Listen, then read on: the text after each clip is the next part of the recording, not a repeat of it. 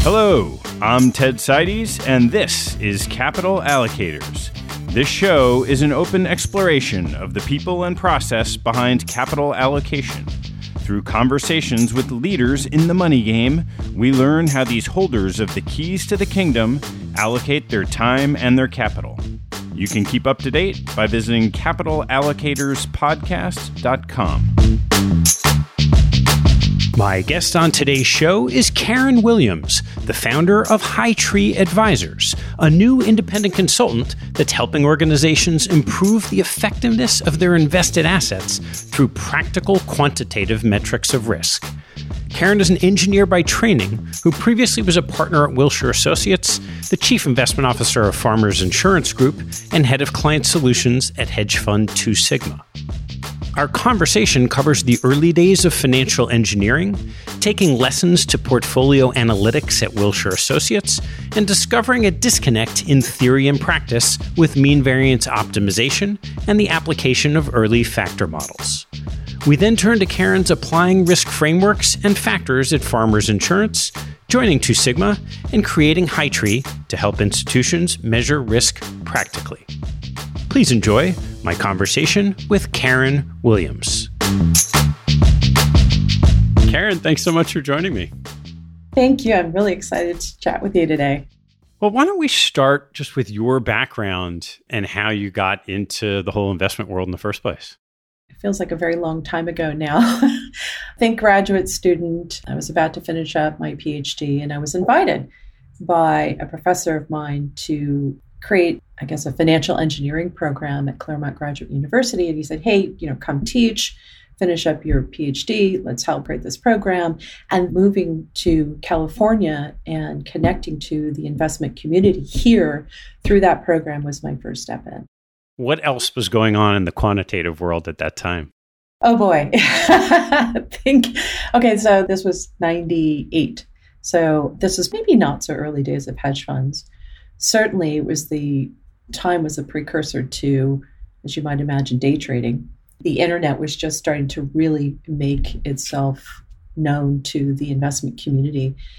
And the time was an interesting one of students who had come around the world into this program thinking that, they were going out to the next hedge funds or trading platforms.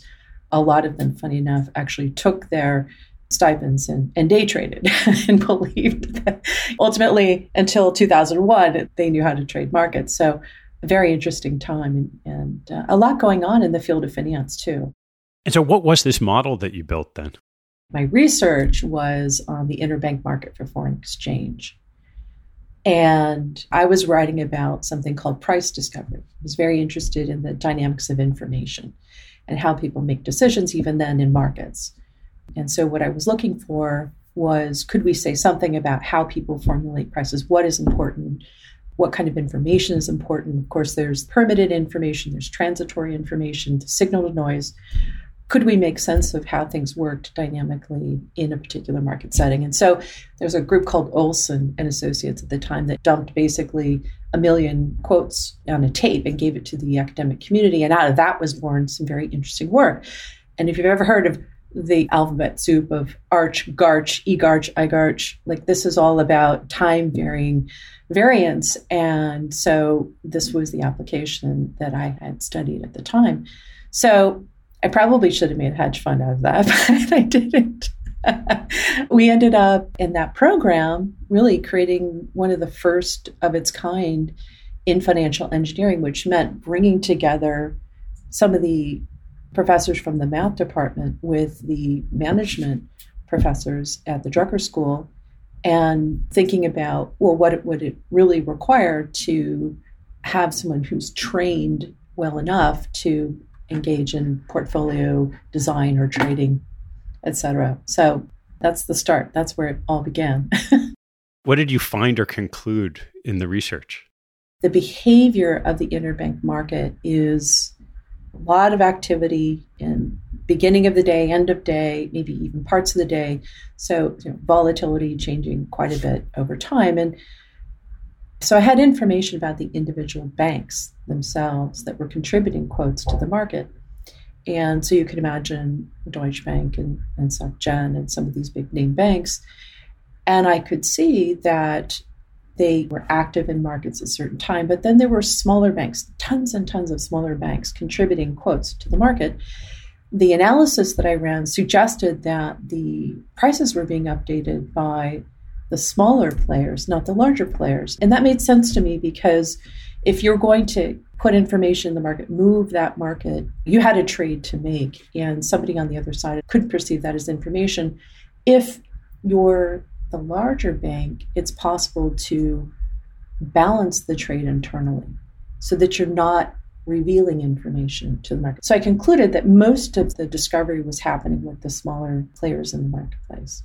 So anyway, an empirical piece, and ultimately for me, very, very early days, I was working with the engineering department on managing this huge corpus of quote data for a year. So kind of early exposure to, if you will, data science and machine learning before it was called that. And so you could have gone to a hedge fund, you didn't. So what did you do after your PhD? So where you go from a PhD is you either take the academic route or you practice. And there was a lovely mentor I had come to know at the Drucker School, and he said, look, there's so much to learn, and practice is really where I would encourage you to go. So I had a choice, and I decided to go to work for Wilshire Associates in California and dove into portfolio analytics, research, development, think engineering and design of systems for institutional investors. And the early ones were asset managers, banks, mostly in Europe. So the mandate for me when I joined was to help to build risk models. So there were fixed income models, there were equity models, but there weren't total fund analytic models. So our group was charged with building total fund analytic models and really putting them into the hands of organizations that cared about the multiple asset class products or their own balance sheets, for example. And so early days working within analytics at Wilshire. So when you first dove into that work, what did you see just coming from your own training that you would quickly conclude, well, like, that's stupid. Like, why did they do things that way? First and foremost, I was surprised, really surprised that the mean variance optimization framework was applied directly and simply. Like, even from early days, it didn't make sense to me that these concepts, really, the point was to say something about how risk should be perceived, that it's systematic. These are lessons about how to think about risk, not necessarily to apply it. But I did see those applications everywhere, and I thought it was challenging. And then, of course, different and away from that, there were people who didn't have any tools. So I felt like from very early days that there was this massive gap between theory and theoretical applications, direct from the source, to using nothing and maybe around the edges, some tools for attribution, but not in terms of real portfolio construction. I think that was probably early days of those tools coming to market. Think Bara, think Wilshire. But yeah, it was surprising to me. And so I thought, well, there's a lot to learn here. There's a lot of work to do here. And getting into that work, and there's a kind of a little side story here. At one point, we undertook a strategic relationship with the Bank of New York. It was a really fun project that we worked on. And we involved ING and Harry Markowitz. And we did a survey, a risk survey of a lot of people and a lot of different institutions, clients of Wilshire, ING, and the bank. And we put together this survey, said some things about risk and risk attitudes. And we delivered the research around the world. And it was really fun to work with Karyn. And what I learned then was, despite the fact that a lot of these tools were available and then coming to market, there were a lot of people who didn't really understand how to fit it into what they do. There was usually a champion here or a champion there inside of a large organization that knew the technology and the information would be helpful and efficiency improving, but there was no top-down governance kind of component. And so there's a huge variation in perceptions, in attitudes, in practice. I mean, it was all over the place. It was really eye-opening to me to go through that process. Let's break that down a little bit more, because I think even today, there are a lot of institutions that in some way, shape, or form are using Markowitz's mean variance optimization for asset allocation. So why don't we just start with the limitations in Markowitz's model? I think it requires us to really take a step back and consider what the investments are actually there to do. So I always start with purpose. Let's think about institutions versus retail or high net worth. But institutions, there are a lot of different people around the finance committee or investment committee table, if you will. All different backgrounds, different perceptions, experiences, et cetera. But they tend to agree why they're there. We're here to make grants. We're here to fund a pension. We're here to make sure that claims can be paid. So everyone agrees on that. But a lot of the people around the table are not financial experts. They're non-professional investors. And so when you make the leap from purpose to objectives, it's very hard. Well, exactly what does that mean? How do we carry out the work is what the objectives are. And so, well, that means we're going to pay out X percent per year precisely, and we're going to grow by Y, and we're going to cover inflation. And we also have these commitments that we're making. Well, we also don't want to blow up our balance sheet. So these are considerations that become difficult for non-investment professionals to engage. And so what do? They turn to experts, consultants, and a consultant will tend to use a model like a mean variance optimization model. And so you can imagine why. The motivation is actually, it's got very strong theoretical grounding, Nobel laureate thinking behind it. It's industry best practice, and it's actually elegant and simple. So the expert presenting the information to the non-expert group ends up really by default saying, these are your two investment objectives. They are an expected return and a standard deviation, so mean and variance, reward and risk. These are presumptive investment objectives. So the expected return being a point estimate may connect well into I want to cover expenses and I want to grow and I want to pay fees. But the risk, meaning a variance and a standard deviation, only by some strange coincidence would be connected to the risk that the investor actually cares about. Like, that's stunning. So what is standard deviation? What is variance to an investor who is looking at a balance sheet with a certain amount of, call it reserves, surplus, net wealth? It has a business to run potentially. Those reserves are shared by the business and the investments themselves. Standard deviation doesn't matter. And so where do you go from standard deviation is, in practice, you turn to a benchmark. This was formed by a policy portfolio. Well, hold on. What if the policy portfolio is evolving through time and you're beating it, but you're really off track with what risk matters fundamentally? That's really what we're saying here is the fundamental problem. Number one is it doesn't really connect well to what matters to you in terms of risk. Related to this is that most people don't speak that language. And so where have we gone? We've evolved to hundreds of variations on this theme of mean variance optimization. And so we're using more sophisticated measures, but then we have to calibrate a lot more information about preferences, for example, and other things that drive the model that we may know nothing about. So number two is, while being more sophisticated, it doesn't really buy us much. And people don't speak that language. They don't speak in statistical, abstract, sophisticated terms like this. And so even if it did, for whatever reason, connect exactly to the risks that matter, nobody's speaking that language. And really, you take those two things into consideration, that you've got risks that don't matter and you're speaking a different language. And then there's a third piece, which maybe models have evolved to accommodate this, but for most mean variance optimization problems, you're throwing away the most important information.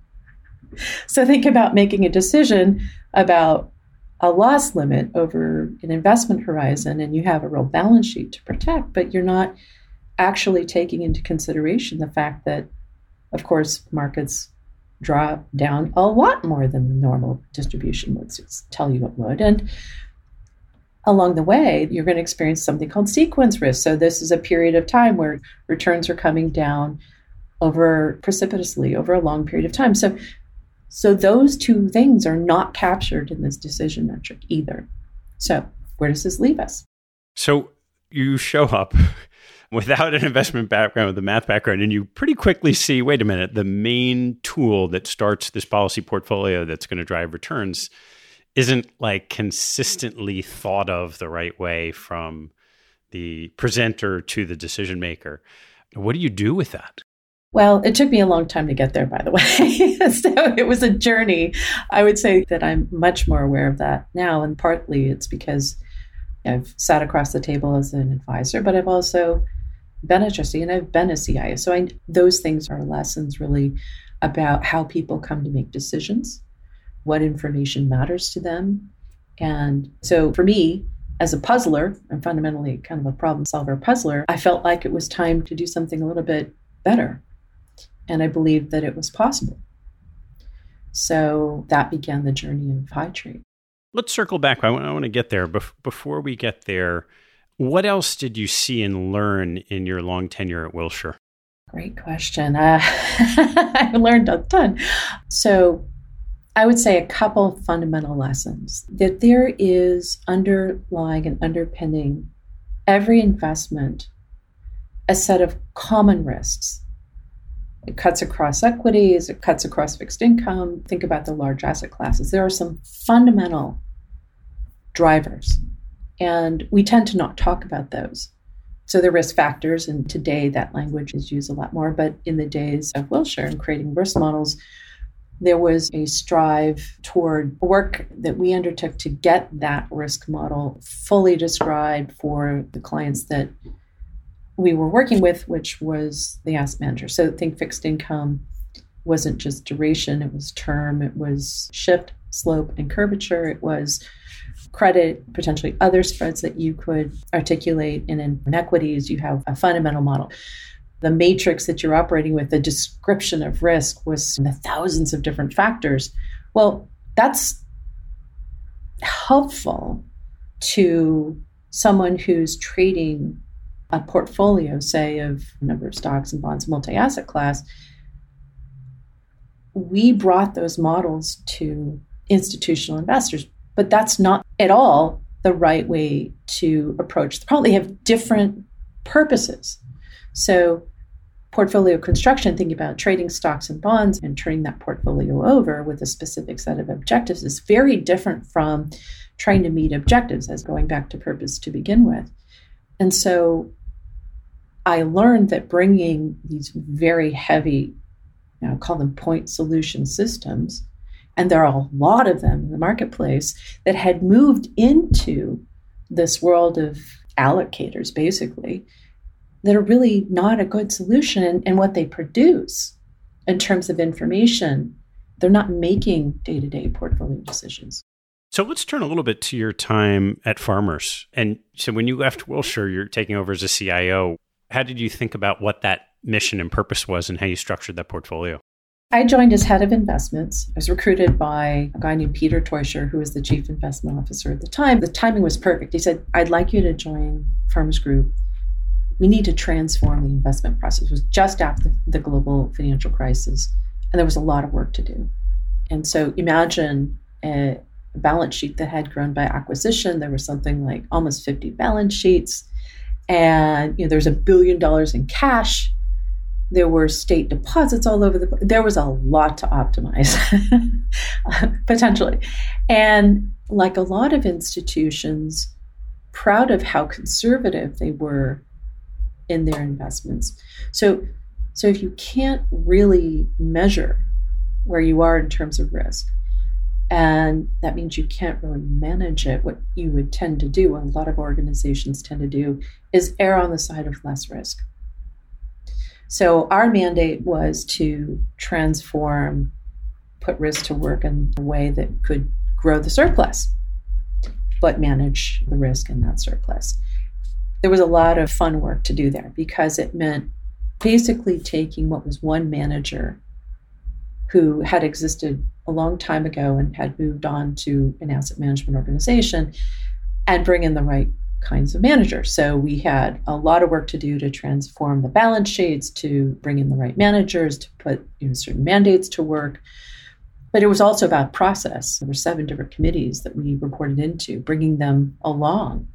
If we're going to make changes in a very large organization that way, we've got to bring all the people who are part of it. So that meant financial reporting, that meant accounting, that meant compliance teams. And so what we learned is that all of those relationships also required a lot of work, just in terms of how they receive information, how they were working. A lot of it was manual.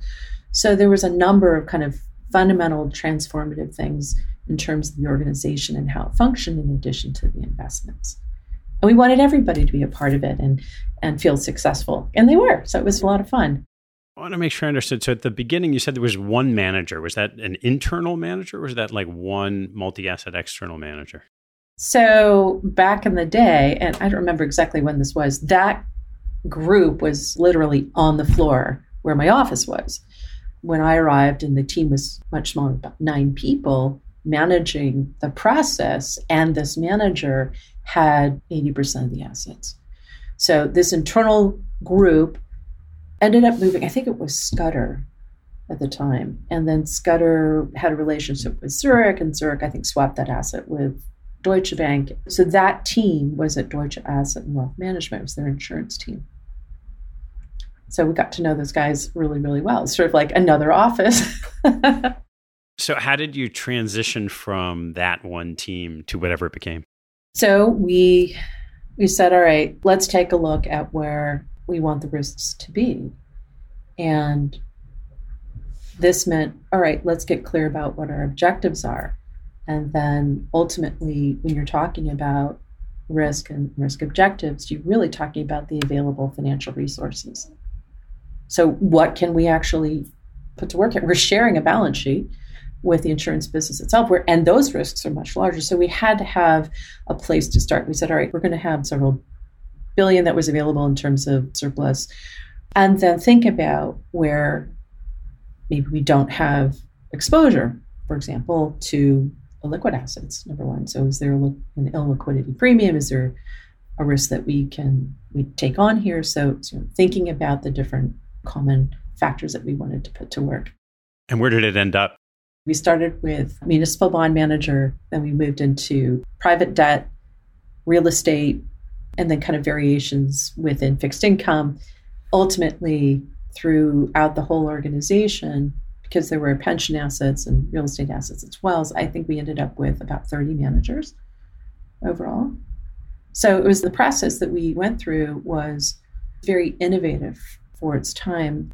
We made allocation decisions based on factors, not on asset classes. So translating a factor approach to portfolio construction to a factor approach to asset allocation, the top down. One is bottom up, one is top down.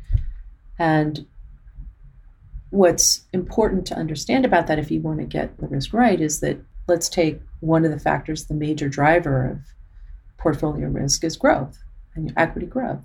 But that exists in equities, and that exists in high yield, potentially, real estate, certainly private equity, and maybe even other investments. And so having a very clear picture of where that exists in all of the investments is really where you need to start. What other factors did you include in that construction? So taking a step back, we had some, what I would call kind of fundamental drivers of what we picked, and also robust or statistical drivers for what we picked. And one of the things we wanted to make sure that we did was pick a sufficient set that people could understand, that we could operate with, that would make sense to the managers as well, and would be statistically robust, would explain returns, most returns over time, long term. So those included an equity factor, a duration factor, a credit factor. We had term, which was really representing inflation risk, commodity, and illiquidity. So very, very simple set. Wasn't just enough for us to think about describing the assets in the portfolio. We also wanted to describe the commitments. So if you're thinking about putting surplus risk to work, you have to think about what are the risks inside of the commitments themselves to changes in rates, term, or credit. Now, in property and casualty, it's fairly short duration. It's not like a pension. But we optimized that way. We said, okay, here are the risks, and we're going to match basically the duration and term and credit, and the rest can be put to work in these other factors in a balanced way. So that's how we approached it. And the framework is not necessarily one that would only apply to insurance or pension. It's a general concept. And if you shifted from an asset allocation approach to a factor approach, and you really wanted to get very clear on what the unique risks are that if you ended up in a crisis would tend to not be correlated, asset classes are, factors by construction are not, and those factors were custom to your process, wouldn't matter if you're a foundation, you're an endowment, you're a large sophisticated investor, you're a sovereign wealth. There are a number of different investors who may decide to tweak one or two of those factors because it's appropriate to their particular case. And I think that's largely where we're headed in the market for allocation. Thinking about how the world of investment management evolves with technology and better information. That's one of the things that I would see coming, is a refinement of the problem and the information that we use to make better decisions. I'm curious how, in a portfolio of external managers, once you've identified these factors, there has to be some mapping of the information you have at your disposal. In some cases, it might be security level, and in some cases, it might just be an infrequent return stream. How do you bring that together to have conviction that your exposures to a certain factor are accurate? That's a great question.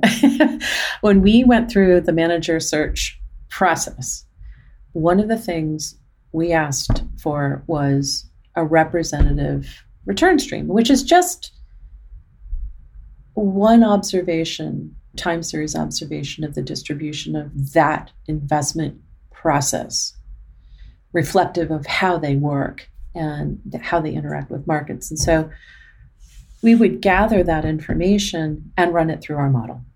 So we were analyzing managers' performance as a part of the decision process. Where were the factors in the strategy? Which factors? Were they significant? Were they not significant?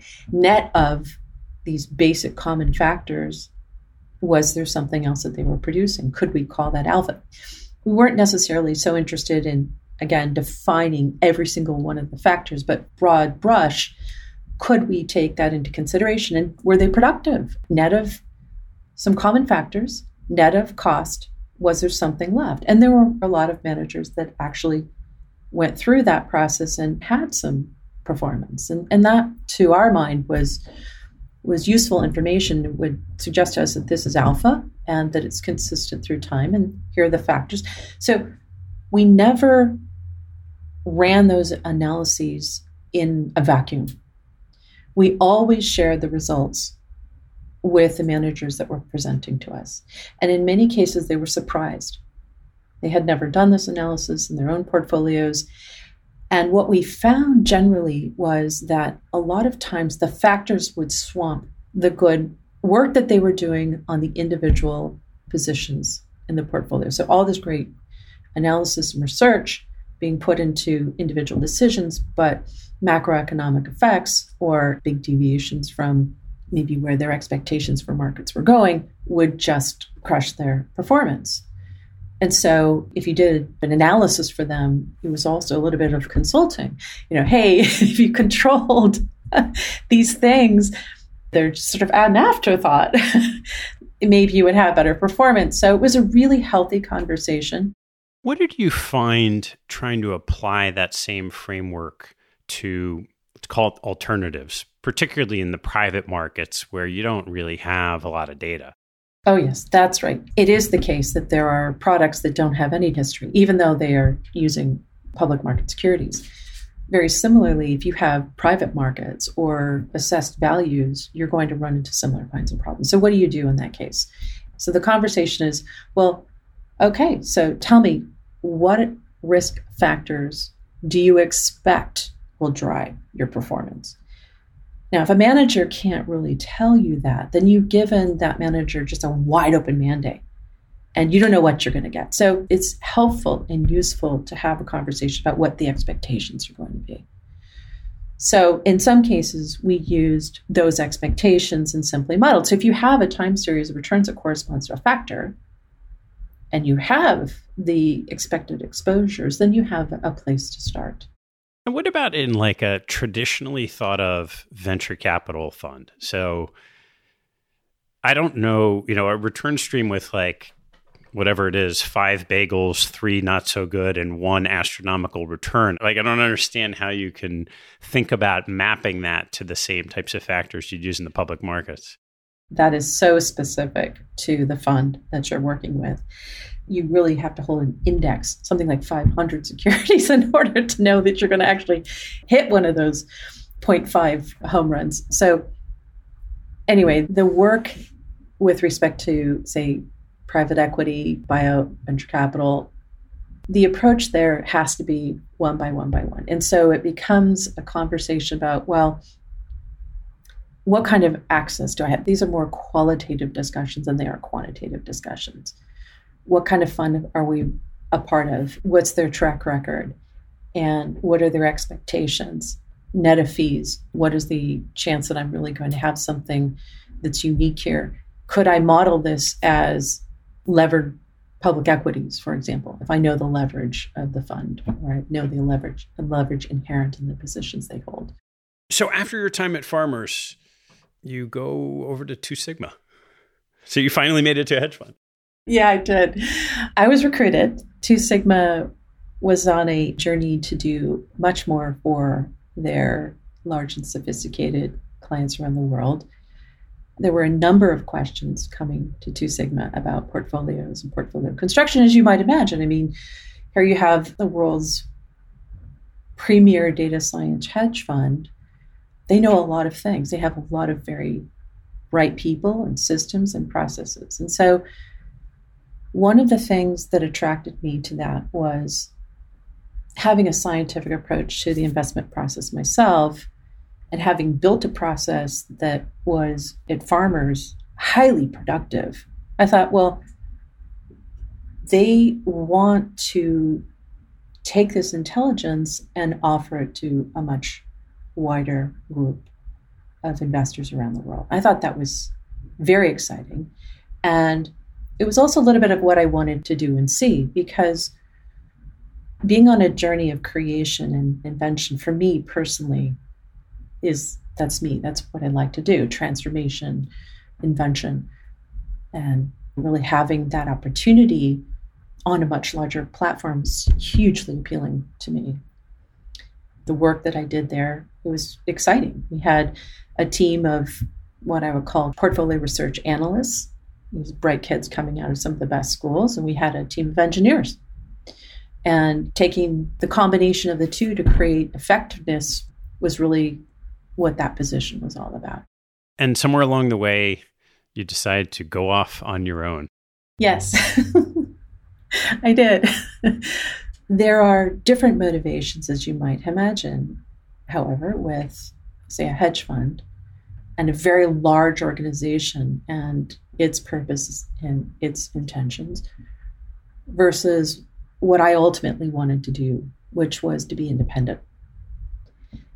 I felt like this is generally true in financial technology, especially. There's huge value in having an independent voice and not being in a position of having to defend or deflect the fact that this technology was created by a firm that wants to sell these certain kinds of products and solutions. I felt and feel very strongly that that kind of independence needs to be in place in order to be credible to fiduciaries. And if I wanted to make something that was of value to everybody, not just a select group of clients, that I needed to just bite the bullet and do it. And so now you come full circle to some of the quantitative metrics you were alluding to earlier. Why don't you talk about what you've developed since then? Maybe another step back is as a trustee of I'm a trustee of a public radio station. And I'm the treasurer and chair of the finance committee. And I've been involved with that organization, I think almost 10 years now. Early days, I helped them to get out of an expensive managed account program and into one where the finance committee could kind of do it ourselves, which meant setting those objectives and having a very low cost program. And so early days, I wanted to take that very model and bring it to some of the most underserved, which would be the smallest endowments and foundations. So that was kind of where my journey began. And I thought, well, there's much more to the story here. Even if I create this effectively low-cost product, I still want to be able to support better decision-making.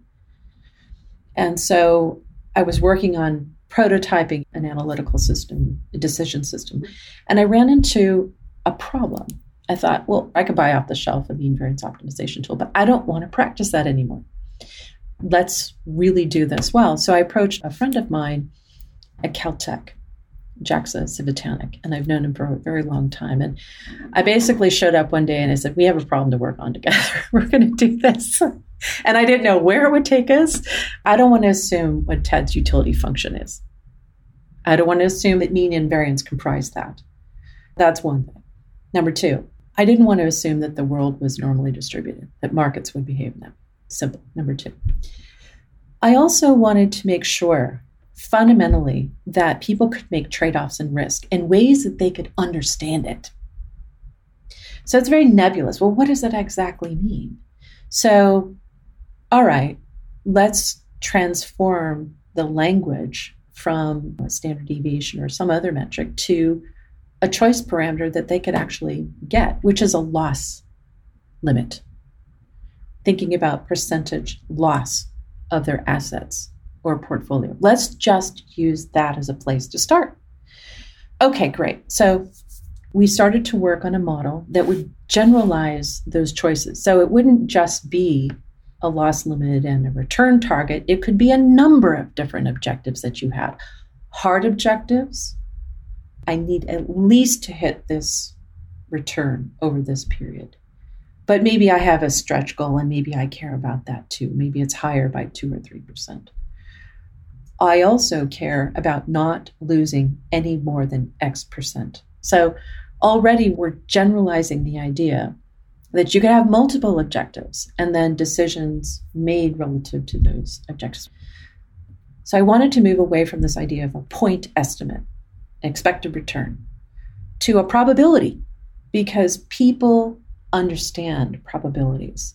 And so we said, all right, well, what might work is a simple summary measure where you have these set of objectives and you have the probability that each of them will happen. Well, okay, put a weighted average on those. What is that weighted average? That's your preferences. So there's an opportunity to have an interplay now and a discussion about preferences and these objectives that you'd like to hit in probability terms that everybody understands. So this innovation, moving from a language about point estimates and arcane language to one where I'm talking about things that matter to me and I'm putting probabilities on those and I'm doing a weighted average. That's what pi is. That's a summary measure that you can set as a target. And there's a lot you can begin to do with it. So that's really where we started. But it wasn't enough to me to say, Ted, your portfolio has a 60% chance of hitting the objectives that you set on average. It wasn't enough to me because your advisor might come to you and say, hey, Ted, I can actually improve this by 10%. What you might say as a trustee, how important is that? So should I do it? Is that a lot? What I wanted to do was translate changes in those probabilities to dollars. So the second measure that we defined is a measure called eta. I borrowed it from thermodynamics. It was like the one Greek letter, small letter H, not in financial services. I grabbed it. It's a measure of inputs to outputs, efficiency, and eta is the amount of money that you would need to add to your current portfolio in order to hit the higher probability portfolio. So it's a measure of value, of moving from the 60% to the 70%. What is that worth to you, given your preferences, given your objectives? And so by design, it is tied to what you want, it's custom to you, and you can actually translate that value into dollars. So if you only changed, for example, the risk exposure of the portfolio, you could tell somebody what that is worth to them. That's powerful. That's informative. That helps to make a decision. And I think it does a couple of interesting things with respect to how an allocator interfaces with their portfolio in the market. If now you have a facility with the language of risk, that becomes your focus. Not product, not even individual securities necessarily, but the chance of achieving the objectives you set. And so things like tail risk management, you can evaluate that. What is it worth to you?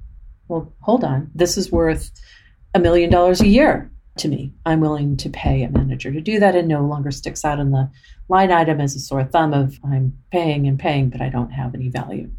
When you go in and you're working with someone and you're calculating their pie and their eta for the first time, are there common things that you find that cause people to make change? Like there are sort of systematic biases across some traditionally structured mean variance portfolio that comes out when you start looking at these metrics? Yes. One of the things that happens is it changes the focus from, as I said, from product to overall risk. And so a portfolio that has a long list of managers can be reframed or restructured to one that's smaller and more efficient and easier to manage. And so one of the conversations is, well, can I get there more simply? Number two is they start to think about the probability of losing. And that's not something that they've, what does losing mean to me? Is it, I don't ever want to lose anything? Am I willing to lose 5%? So there's a more fulsome conversation about the trade-off between growth and risk. How reliable have you found the numbers and the math that underpins the model that spits this out? So let me take a step back and describe how we've approached this. So PI as a framework, is a decision framework, can be parameterized as a model in a number of different ways. It doesn't have a prescribed distribution or say whether or not you have to use securities or returns, or it's a very general framework. So what we've done is translated the PI decision framework into a system that uses what's called a regime switching model. Our goal was to not necessarily predict what was going to happen over the next 5 years, but give the range of potential outcomes in a way that would give a path experience that would be realistic. So what we have built really is a model that accommodates kind of two states of the world. One is kind of a normal market state, the other is a crisis state. And so there's a probability that you'll be in one state and move to the next, good state moving to a crisis state. And then when you're in the crisis state, the probability that you'll move back. So it is possible to estimate the probabilities of being in those states using a very long history. And we know the probabilities change through time, but we started in a particular place, which was to use as much history and accommodate as many crises and policy responses, frankly, that have happened over this time that we have data. And so those two, if you will, regimes and the probabilities are informed by that data exercise, if you will. Getting into a little bit more of the meat, the way that we think about risk is through factors. So it is possible in the way that we've structured things to draw upon the returns that a manager would give you or that a portfolio has. But if it doesn't, it is possible to say, all right, these are what the factor exposures are expected to be, or we can estimate them if all the data don't line up to backcast so that we do have consistent information. So that's the approach. And what we found is that as compared to what's typically used, like a log normal model for allocation, there are measures of model fit and comparative model specification that tell you you have a better model, and we do. So there are measures that say, yeah, okay, we're going to ding you for putting more data here. We're going to ding you for adding more parameters. Taking all of that into consideration is a much better description of how the world works. But suppose that you're a super user and you're the chief risk officer and you have views. There's no reason why you wouldn't be able to put in your own probabilities, set your own means and variances for the different states, and study. And that's really what it is about, is to study what the potential. So it doesn't replace people. It's a supportive decision tool. I know you started Hightree as a consultancy, and I'm curious how you've thought about productizing this model. Should it be a software company? Is it a service? Yeah, we quickly moved from traditional consultant to a very different kind of business. And yes, I've thought about productizing, and roughly falls into a few areas. One of the things that if you were a trustee sitting around the table, you might ask is, what's the probability I'm going to hit my objective? Because you don't know that today. You just don't know. So that's where we're getting a lot of questions is, can you run a diagnostic? So that for us is an important product because it begins the conversation about the framework, and it extends to other people what we're doing. It's a word of mouth thing. It's a lot of fun to work on those projects. People feel really good when they've gone through them. Because you can't just offer the model. You actually have to help them with the decision problem that they have. The reason why I feel very strongly that this work and this model and the metrics that we've created need to be independent is that at some level, this could be a monitoring product. In other words, this gets reported out to an investment committee independent of the consultant or independent of who's ever at the table as a strategic target. So the board members don't have to focus on, say, that particular manager at this time or look backwards, but rather where are we headed? That's the board's mandate, if you will, is the strategic objectives of the organization, and are we on track? So maybe a high monitoring score type product. In your initial work with this, have you seen the conversations in the boardroom change from the old, why is that manager underperforming, to, well, if we take that manager out, what does it do for our metrics? That's exactly the questions that are being asked. And so we're just getting started. I'm sure we're going to have a lot more use cases to talk about. But because the system allows for the question, what if we add the alpha? Does it add anything to the outcomes? Do we really contribute to the outcomes? So that is a question that easily can be studied. And as I said earlier, net of those common risk factors, is there anything really being produced is ultimately the question that's embedded in the model and being asked. So one of the pieces of output that we share are the factors and what the alpha estimates are. It's very easy to begin the conversation. Well, I'm not sure that that's really productive. I'm not sure that this is really our focus. I think that what's exciting to me is that a lot of the people in the organizations that I've worked with start to say, well, why are we having conversations about this or that? Why are we doing that? Why are we spending all of our time talking about individual strategies and individual deals and individual decisions that a manager has made when we have a a portfolio that's comprised of maybe 10 or 20 managers. And we're not at all talking about where we're headed. And it's never been more important to do that. How do you think about the spectrum of effectively competition and cooperation in what you're doing? From the very beginning, I did not feel it was beneficial to create another organization to compete head to head with the existing players.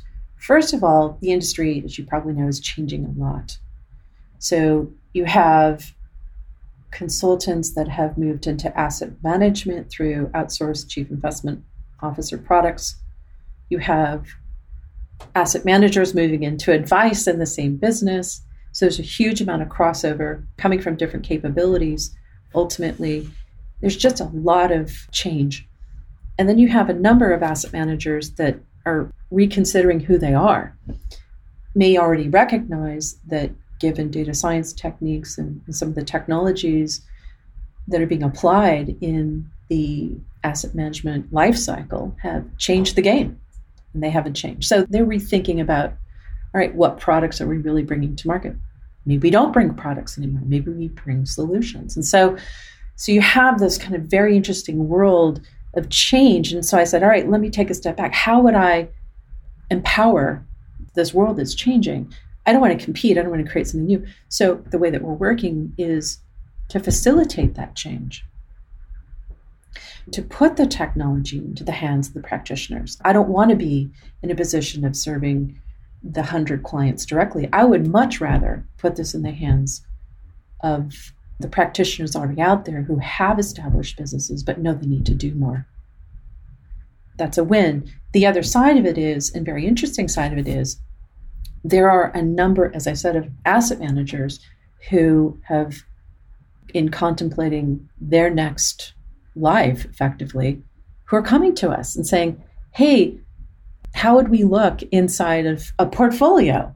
And I didn't expect that. I didn't expect that asset managers would be curious about that, but it's super interesting.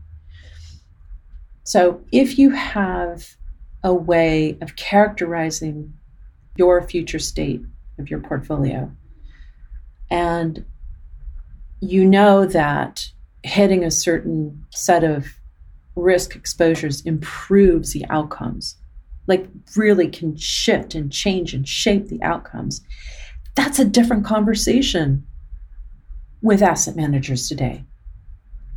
There is the potential to tap an organization and say, I can't get what I need off the shelf.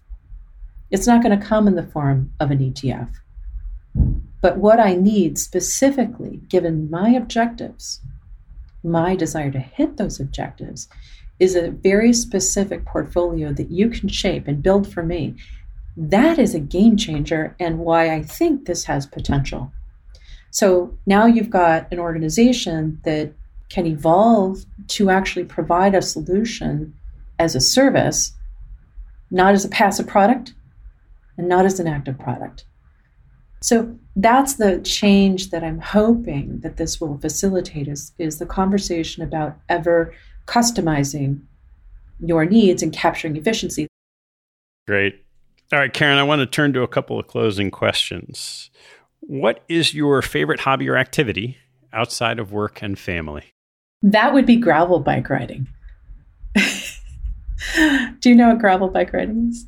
I don't. I imagine you're riding a bike on gravel, but it sounds like there's more to it than that. Yeah, it's a little bit. So it's a hybrid. It's not a road bike. It's not a mountain bike. It's a bike that you can take on the road, but then if you find a great gravel route, you can just hop on it and go. That's what I love. So my husband and I do that a lot. We have a lot of friends in the biking community. We're very involved in biking and Davis Finney Masters team and things like that. So definitely bike riding. And over the weekend, you would have found me north of Ojai biking. And it was adventures in baking with Karyn. It was 108 degrees, but yeah, that's what we do and have a lot of fun with it. Yeah. What's your most important daily habit? Okay, most important habit, making a cappuccino. So literally rolling out of bed, petting the dog on the way to the coffee machine where I'm turning it on. And it is, for me about the art and the experience, and just, it's not so much what it tastes like, and although it tastes great, it is the process of making it and then starting the day. That's my most important kind of. What's your biggest pet peeve? So right now, my biggest pet peeve are bots. And so think end of the day, long day, you're reading the news, and I don't know about you, I haven't trained my robot very well. I'm getting news, I'm getting information from bots. It is absolutely absurd, and some of it obscene. And I keep telling my bot, like, stop. But it's a pet peeve of mine to continue to be bombarded with information and news that is just meaningless. And yeah, it really annoys me. What teaching from your parents has most stayed with you? My father was a scientist. He was a microbiologist and research scientist. And I would say fundamentally, he was an explorer. And we grew up in Arizona before a lot of people were there. And he would take us on the weekends, all three of us, and just go out. And we would experience things. And it wasn't necessarily like there was a plan. We enjoyed and we experienced it. And I remember having a conversation with him once. I don't know, I think it was in graduate school. And maybe this is the time when you start to ask your parents, like, what do you really think about the world? And I said, well, if you could have changed anything about what you did, what would it have been? And he said, I would have taken more risk. I would have tried more things. I would have put myself out there. And I took that to heart. All right, last one, and then we'll do a few more for our premium subscribers. What life lesson have you learned that you wish you knew a lot earlier in life? I wish I would have understood myself better earlier in life. Kind of fundamentally who I am. I feel like I really know that well now, and that's probably through a lot of different experiences. And maybe we can't really play that game of, well, if I knew that, I wouldn't have ended up here. But from a very young age, I was a puzzler. I just absorbed puzzles. I'm sort of known in the neighborhood as being the puzzler. And I was a crafter. So I did crafts, I did puzzles, I was problem solving all the time. And so I think fundamentally, from the very beginning, I was an inventor and an engineer. And it took me a long time. I'm in my 50s and I'm starting to do this. Although, I did it inside of organizations. I'm now embracing it fully and it feels fantastic.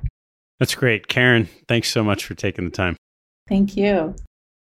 All right. You just put your hair up so we can let it back down a little bit. And we'll do a few more questions for our premium members. What's your biggest investment pet peeve?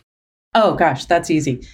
It really bothers me when the conversation veers toward the small and insignificant and backward looking. So think, wow, this portfolio has these 15 different investments. Like, you delegated that decision and that decision's been made. Like, let's just, anyway, you can imagine. But there's perhaps one more, and that is that sometimes product is sold, not bought. And that really bothers me when it ends up in a portfolio of someone who really can't afford for that to be the case. Yeah, it does happen. That's what gives Wall Street its good name, right? What advice do you give people early in their career? Well, I help out students all the time. And one of the things that I encourage students to do, and probably very much like my father shared with me, was to really take some risks while you're young. You have a lot of opportunity in front of you, a lot of runway. So really explore what you like and what you don't like. And how about on the other side? What kind of advice or conversations do you have along those lines with your peers? I kind of feel like with my peers, it's a very interesting thing that's happening in the business. It's changing so much, and there's just been a lot of fallout. And I feel like the role that I can play is, in some sense, just listening and helping them to kind of shape their own idea about what is next for them. What's your favorite piece of reading? Could be favorite book or maybe something online these days. So, piece of reading right now, there are two things that I'm doing. One is that I'm reading about the history of Rome, Roman civilization, and I'm paying in particular attention to the different leadership through time in Rome and the bigger cultural questions that they had at the time and the stories that they were telling of themselves. It's fascinating to me. That's number one. But number two is I tend to track, this is where I do train my bot well. I tend to track and like to read things about physics. And in particular, I'm interested in entanglement. I don't know if you know what that topic is, but I love reading about it and black holes and like that crazy world of science that's well beyond my reach, but definitely worth exploring. I would if I could. What's the biggest mistake you've made and what did you learn from it? My biggest mistake was joining a firm that was large, had a lot of attraction to me. I saw what I wanted to see there, but my perception and what I had hoped to accomplish, like my decision process wasn't fully baked. Probably I saw what I wanted to see. It was naive of me, probably, to believe that I would go create and do things that I had in my mind. But the organization itself had different objectives. And those objectives weren't necessarily in concert. And so I learned that I have to pay much closer attention to take all sides better into consideration. So not just writing down the pros and cons, but actually taking the point of view of some of the people who may have been there or who had careers of their own to drive and determine. And I didn't do that. And I didn't get on paper precisely what I thought I was hoping to accomplish. So I learned to pay closer attention and to be clearer about what I wanted to do. All right, Karyn, one more, and it's kind of a fun one, but who else should I have on the show? Aha. So I think you would like to hear from Richard Ennis. Maybe. Do you know Richard Ennis? I know who he is. I've read his most recent treatise. I think it's not something I fully agree with, but it's possible. Here's why. So he was one of the first quants, like before quant was a thing, and very convicted individual about his practice and his beliefs. And I think it's kind of interesting to talk to somebody whose views are so convicted and who's put the work in behind it and who's put himself out there to talk about it. I mean, it takes some guts to do that. Karyn, thanks again. It was so much fun. Thank you. I had a great time. Thank you very much.